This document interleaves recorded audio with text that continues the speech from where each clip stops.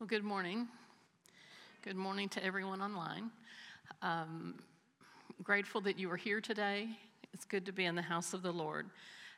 Just a reminder, John is on vacation right now, although I think he's probably watching right this second. So if y'all want to say hello, Pastor John. You know, I commented about him prayer walking over all the golf courses. That was not on Sunday, let's be clear. So pray for him that he can rest, and he's going to be studying some as well. So thank you for praying for him. We're going to be talking about the goodness of God. We talked about that last week in generations, how things can be passed from generation to generation, and that God's faithfulness in all of that to us, that regardless of what may have been generationally your past, that doesn't have to continue, that God can bring healing there. In the parable of the sower, this parable and the mustard seed and the parable of the vineyards are the only ones that are all in Matthew, Mark, and Luke. They're all listed there. And often the seed that was sown before the ground was plowed. They would go out and scatter the seed and then plow the ground for it to take hold. And so Jesus talks about the seed that was left on the path, the seed that was on rocky ground, the seed that was in thorns, and the seed that was in good soil. And he says, let anyone with ears to hear, let them hear. And what that meant was an invitation to seek a deeper meaning and to respond with your whole being. It wasn't just, but to really respond. Jesus meant to let them consider and comprehend. So we're looking at sowers, we're looking at seed, we're looking at soil, and we're looking at results. I think it was about 2002, I was on staff at Hillcrest Church, and I was assisting the missions pastor, and over most of the mission trips that went out. But I really felt like I was supposed to come and teach at CCA. The building was new. I felt like I was supposed to teach Bible. And it was an obedience thing. It wasn't, I was happy where I was. They counter-offered, all of that. But I felt like I was supposed to do it. And in the back of my mind, and I'd never taught school. I Masters of Religious Education, all that kind of stuff. But if you asked me at 6:45 on a Wednesday night to do a program at 7, I could do it, But trying to keep some of the classes and some of the kids in order was very different. And I will tell you that in the back of my mind, I kind of thought it would kind of be like The Sound of Music. Not that I sing. But, I loved that musical. And when I was a kid, that really was kind of therapy for me. But I just thought, it might be a little rough at the beginning, but, it would be okay. And, it would be fine. And we'd all, enjoy Bible together. Well, I happened to share that with some veteran teachers several months later, Tricia Ray and Sherry Childs, and they laughed so hard they snorted. They were bending over and, because that was not the case. I had a 7th period class that had 28 kids. I prayed several of them away by Christmas. But they were train wrecks. They were train wrecks, not all of them, but many of them had just difficult situations growing up.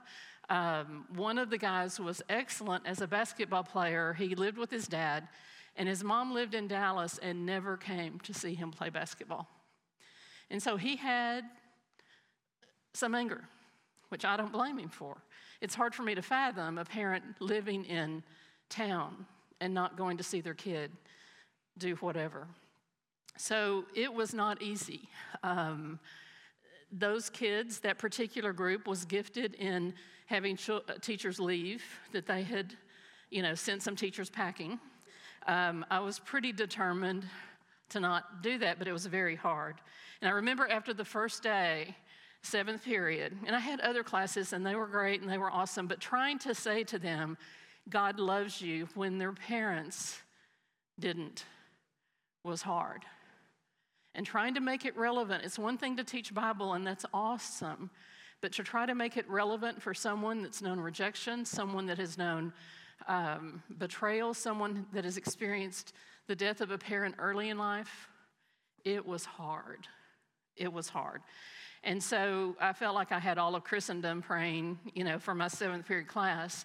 And it was a matter of obedience. It wasn't, I can't look back on that and go, they were all saved, because some of them needed to be. But it was obedience. And God brings the harvest, right? So in that class, some of the kids that come to private schools, let me kind of shatter some misconceptions if you have any. Christian schools are awesome, but some of the kids that come there, it's their last stop before juvie, And so they are not the well-behaved, they didn't ever stand up on their chairs and say, bless God, that was good, what you said. There's just this blank face. It was so encouraging. So I could tell one day the kids were just kind of nervous.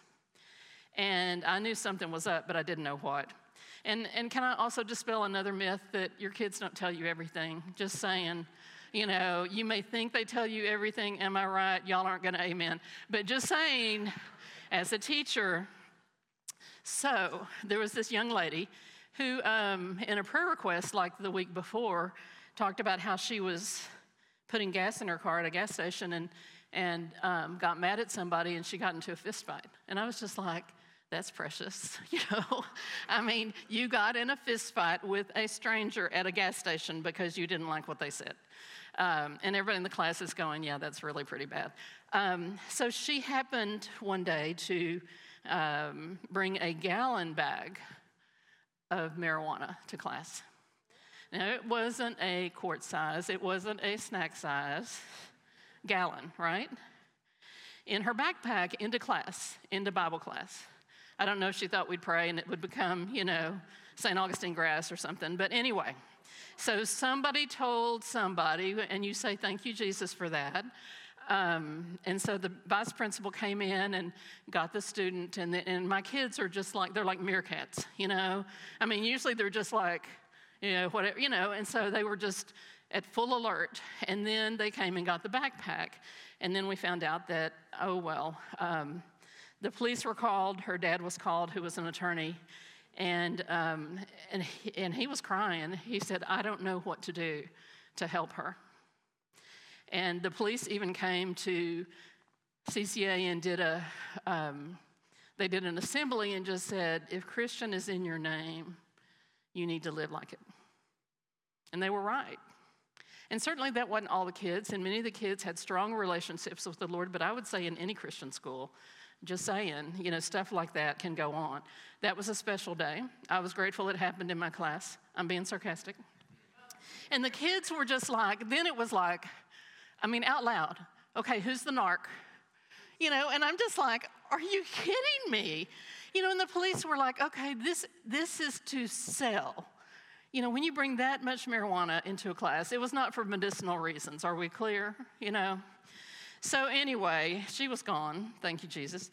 I prayed about 3 others out by the end of Christmas because it was one of those, it was the hardest thing I've ever done until that point in my life.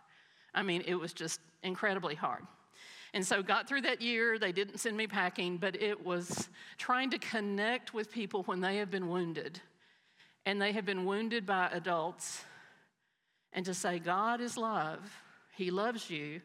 He cares for you when other people haven't cared for you. The people that were supposed to care for you didn't.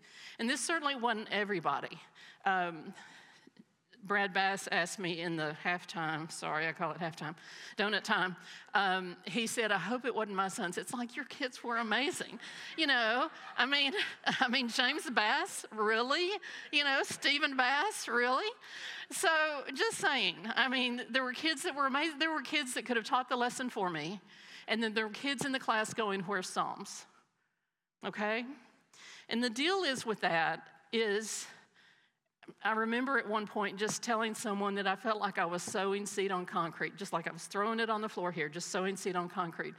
And they said, you're not responsible for the soil. You're responsible to sow the seed. And I did, but it was hard. It was hard.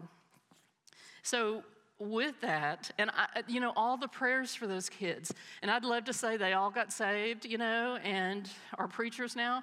I have no clue, but I know we prayed for them, and I know we shared the gospel, and hopefully there's been healing in their lives. I mean, they've gone on to do, they have master's degrees and all that kind of stuff.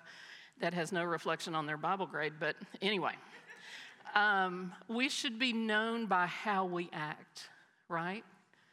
We should be known by how we are as Christians as we bear his name. So at CCA, I taught there for 10 years. And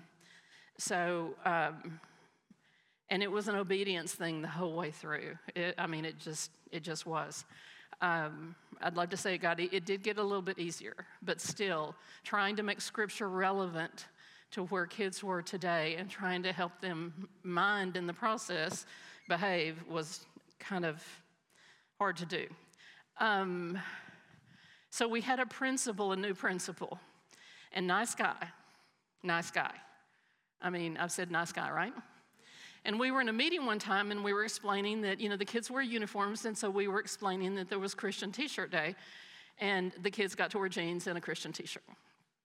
And he stopped for a moment. This is truly the conversation. And he said, well, T-shirts really aren't Christian.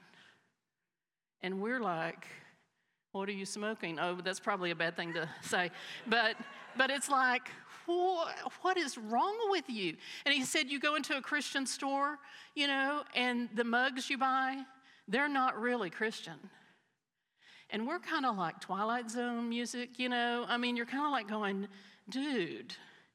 And so my daughter, who was a sophomore, occasionally would make these T-shirts for friends or whatever, and this is what she did. This is a Christian T-shirt. It was saved as a young cotton plant during an open-air revival. That's referring back to our Methodist heritage. Lift up your eyes and look at the fields. They are white unto harvest. And she really wore that in school. And the teachers, I don't know if the guy I still am trying to remember his name, not trying real hard. But the teachers loved it. The teachers were just like, oh my gosh. She made one for me that said, sarcasm is my spiritual gift. Nice sarcasm, in Jesus' love, not mean sarcasm. So what bears fruit in our lives? We all have good stuff and we have bad stuff. We all have things that we feel like, are right and the good thing to do, and then we have things that do not. I can tell you that there have been times in my life where I've had hatred in my heart. And it wasn't like one day I was upset and the next day I was better. I mean, I've had hatred in my heart and needed to repent, needed to work through it.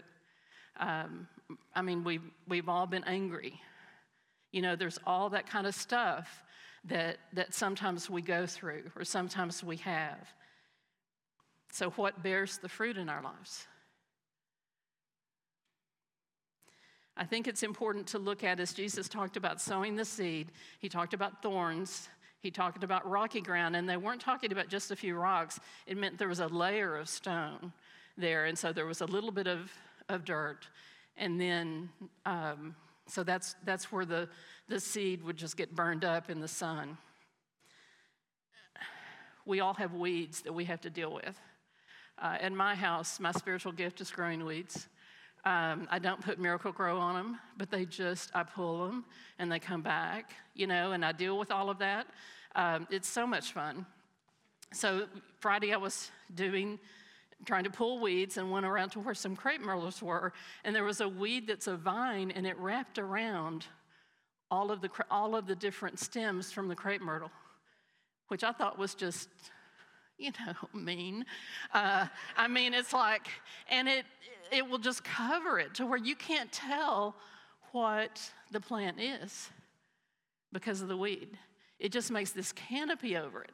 And so I was jerking it out in Jesus' love. It's like, but isn't that the way sometimes sin is for us? Or unforgiveness? Or something that we want to hold on to when maybe we need to let it go? I don't know for you, but I would say that for me. We've all had sin. We've all had hatred. We've all been jealous. Unforgiveness is huge, and it's not worth the energy. And sometimes it's a matter of just saying, you may not feel it. I don't know that I've ever really felt like forgiving, but we have to do it because it's not worth separating us from God. I would ask you about planting seeds. What is your self-talk? What do you say in your head about yourself? I don't think many people say, I'm so cool, in their minds. If they do, then there's a real issue with pride. I think most people struggle with being insecure, and we hear things about how we don't hear, the love of God or how God loves us or how he cares for us and all of that. We hear different things in our minds, maybe things that were said over us, spoken over us, things that maybe we think ourselves. A lot of times we are way harder on ourselves than anyone knows. Robert worked at the Apple store several years ago during a pretty difficult time in his life, and he fixed iPhones. Please don't call him. He fixed iPhones, and then they rotated who would be the greeter at the front door. And so this was at South Lake, and South Lake is a pretty impoverished area, right? And so he would greet people, and so this guy came in a really nice suit, and Robert said, and they kind of have a system to where you kind of have to wait a little bit. Lord have mercy that we have to wait, but, you have to wait a little bit. And so the guy said to Robert, I'm a very important person. And Robert was kind of like, good. What do you say to that, It's like, so Robert said, sir, we will get to you. We want to take care of everyone. And it wasn't like you can say, go to the head of the line because you're important. It's like, he also talked about meeting one day a Coptic Christian that was about to go back to Egypt. And Egypt, right after the resurrection of Christ, Egypt was a Christian country. There was they were all believers, not all, but they were believers there. In fact, they think Mark, the Apostle Mark, went there to share the gospel. Coptic Christians have a cross on their right wrist. And they do that. And so this man talked to Robert a whole lot. Robert also had a cross. He had a tattoo done about that time. And so the guy noticed his tattoo. And the guy said, that we do this as a statement of, whether we live or whether we die, it's to the Christ. And we know from news that Coptic Christians have been greatly persecuted by ISIS in former days, in former years. You probably remember the picture of the men in the orange jumpsuits, and they were all Coptic Christians, and they all died that day on the beach. ISIS had found they were in a bus, and the bus driver, who was not a Coptic Christian, said that he wanted to go with them. He lost his life too because he didn't want to convert. So just the amazing witness of that, of, visibly having something that identifies you as a Christian in a Muslim land. They said that the guy said there were places they couldn't go, places they felt safe, but still not an easy situation. So what do we do with this scripture? How do we apply it to our lives? How does it make a difference? I think the critical thing is we sow the seeds, regardless of what the outcome may be. And a lot of times when you pray, you have no clue. Y'all know, you pray for something, you don't know how it's going to turn out. That's in God's hands. That's in his hands. We pray over the Explorer boxes. There's a bunch of them out there. Y'all need to go grab yours if you have a kid or if you want to give it to somebody in your neighborhood. We don't do that just so there's a busy week. We do that to plant seeds. We do that to make a contact with people. We do that little kids and families could come to the Lord. It's like VBS. We need people to sign up for VBS. And it's like, we don't do that week, and come to the evening meetings just because we like to be really tired, we do that so that children would be able to accept Jesus and people be able to understand more about him. Robert works at a church now in Fort Worth, Mercy Culture. It was a plant by Gateway, and he volunteered for a year, and volunteer means you get no money, which I was particularly excited about. But he now is working in facilities. He's a janitor, and I am proud of him. And yes, he has a Bible degree and all that stuff, but I am proud of him. Because if you're not willing to wash the floors and other stuff in the house of God, how do you possibly stand up and preach? I don't think he'll be a janitor for long, but he's making money, and that's a good thing. Working really long hours, but being able to be in the house. You know, I'd rather be a doorkeeper in the house of the Lord. So at their church, they have an intercessory team, and they've been praying that if people were driving by, they're on an interstate, if people were driving by, they would come in. And so one day, a young woman who was raised in a Muslim home was driving by, and she said she felt compelled to come in. And so she did. And she accepted the Lord that day. And her family, her father said, "You are dead to us." And she couldn't go home. And she couldn't, go get her stuff. "You are dead to us." And so people at the church took her in, and, she went to church and learned and all that kind of stuff. And now she is back with her family because they've seen the difference in her life. And my suspicion is that the intercessors are praying that family comes to the Lord. We have people that drive by every day, right? And so praying that they would come in. And I know that Mary Beth was at Dillard's, I'm pretty sure. It was Dillard's, yes, when she met Persis, who is here today. And Mary Beth, just shopping for clothes, talked to Persis.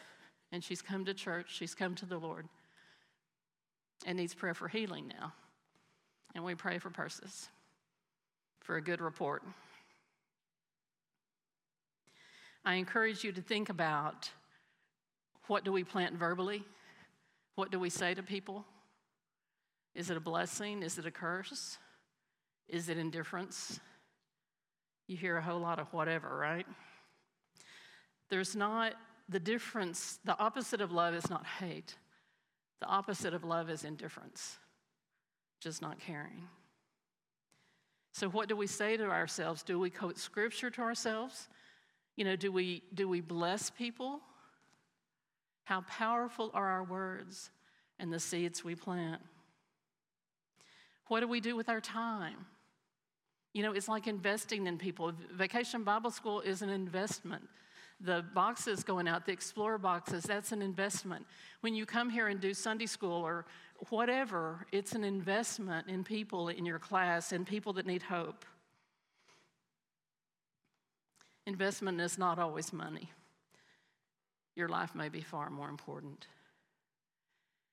At the end of the day, what really matters? At the end of the day, what really counts for eternity? There's so much stuff we have to do, and we have to do all that. It's not easy to, but can we intentionally think about planting seeds, knowing it may go into the thorns, or it may go onto hard ground, concrete, or it may produce 30 or 60 or 100-fold. The harvest is in God's hands. Our job is to sow the seed. Sometimes it's very difficult to come up with conversations, or how do you, what do I say, or whatever. And like for Gary Swindle, and I would say for Mary Beth, and I'm sure there are others, it just flows for them. They can just, at Dillard's, they can start talking to somebody, and invite them to church. When I'm just like, well, there's going to be a couple of guest speakers on July the 7th here on Wednesday night. We're starting, it's mission meals for a while, that help you know how to start conversations. And it's not just, yes, they worked in the Muslim countries and stuff, but it's for everything. I've heard their video, and they're very good. And it just is practical ways to share your faith. So many people need hope. Our land is in turmoil. So many people need hope, and the hope we have is in the Lord. So may God give us his eyes to see people and their need. May God give us his heart for those that really may be desperate. May God give us the courage to know how to plant seeds in a way that bring life. I don't want to be the vine wrapping around the crepe myrtle plant that covers it and you can't see the fruit. I want fruit to be able to be shown. So God, we thank you for your presence in this place, Lord. We thank you that we can come and pray at these prayer rails. God, we thank you that by your Spirit, you know exactly where we are and you know exactly what we need. And God, we want to be faithful. We want to be obedient to sow seed. And Lord, we thank you that you bring the harvest. You bring the harvest. In Jesus' name, amen.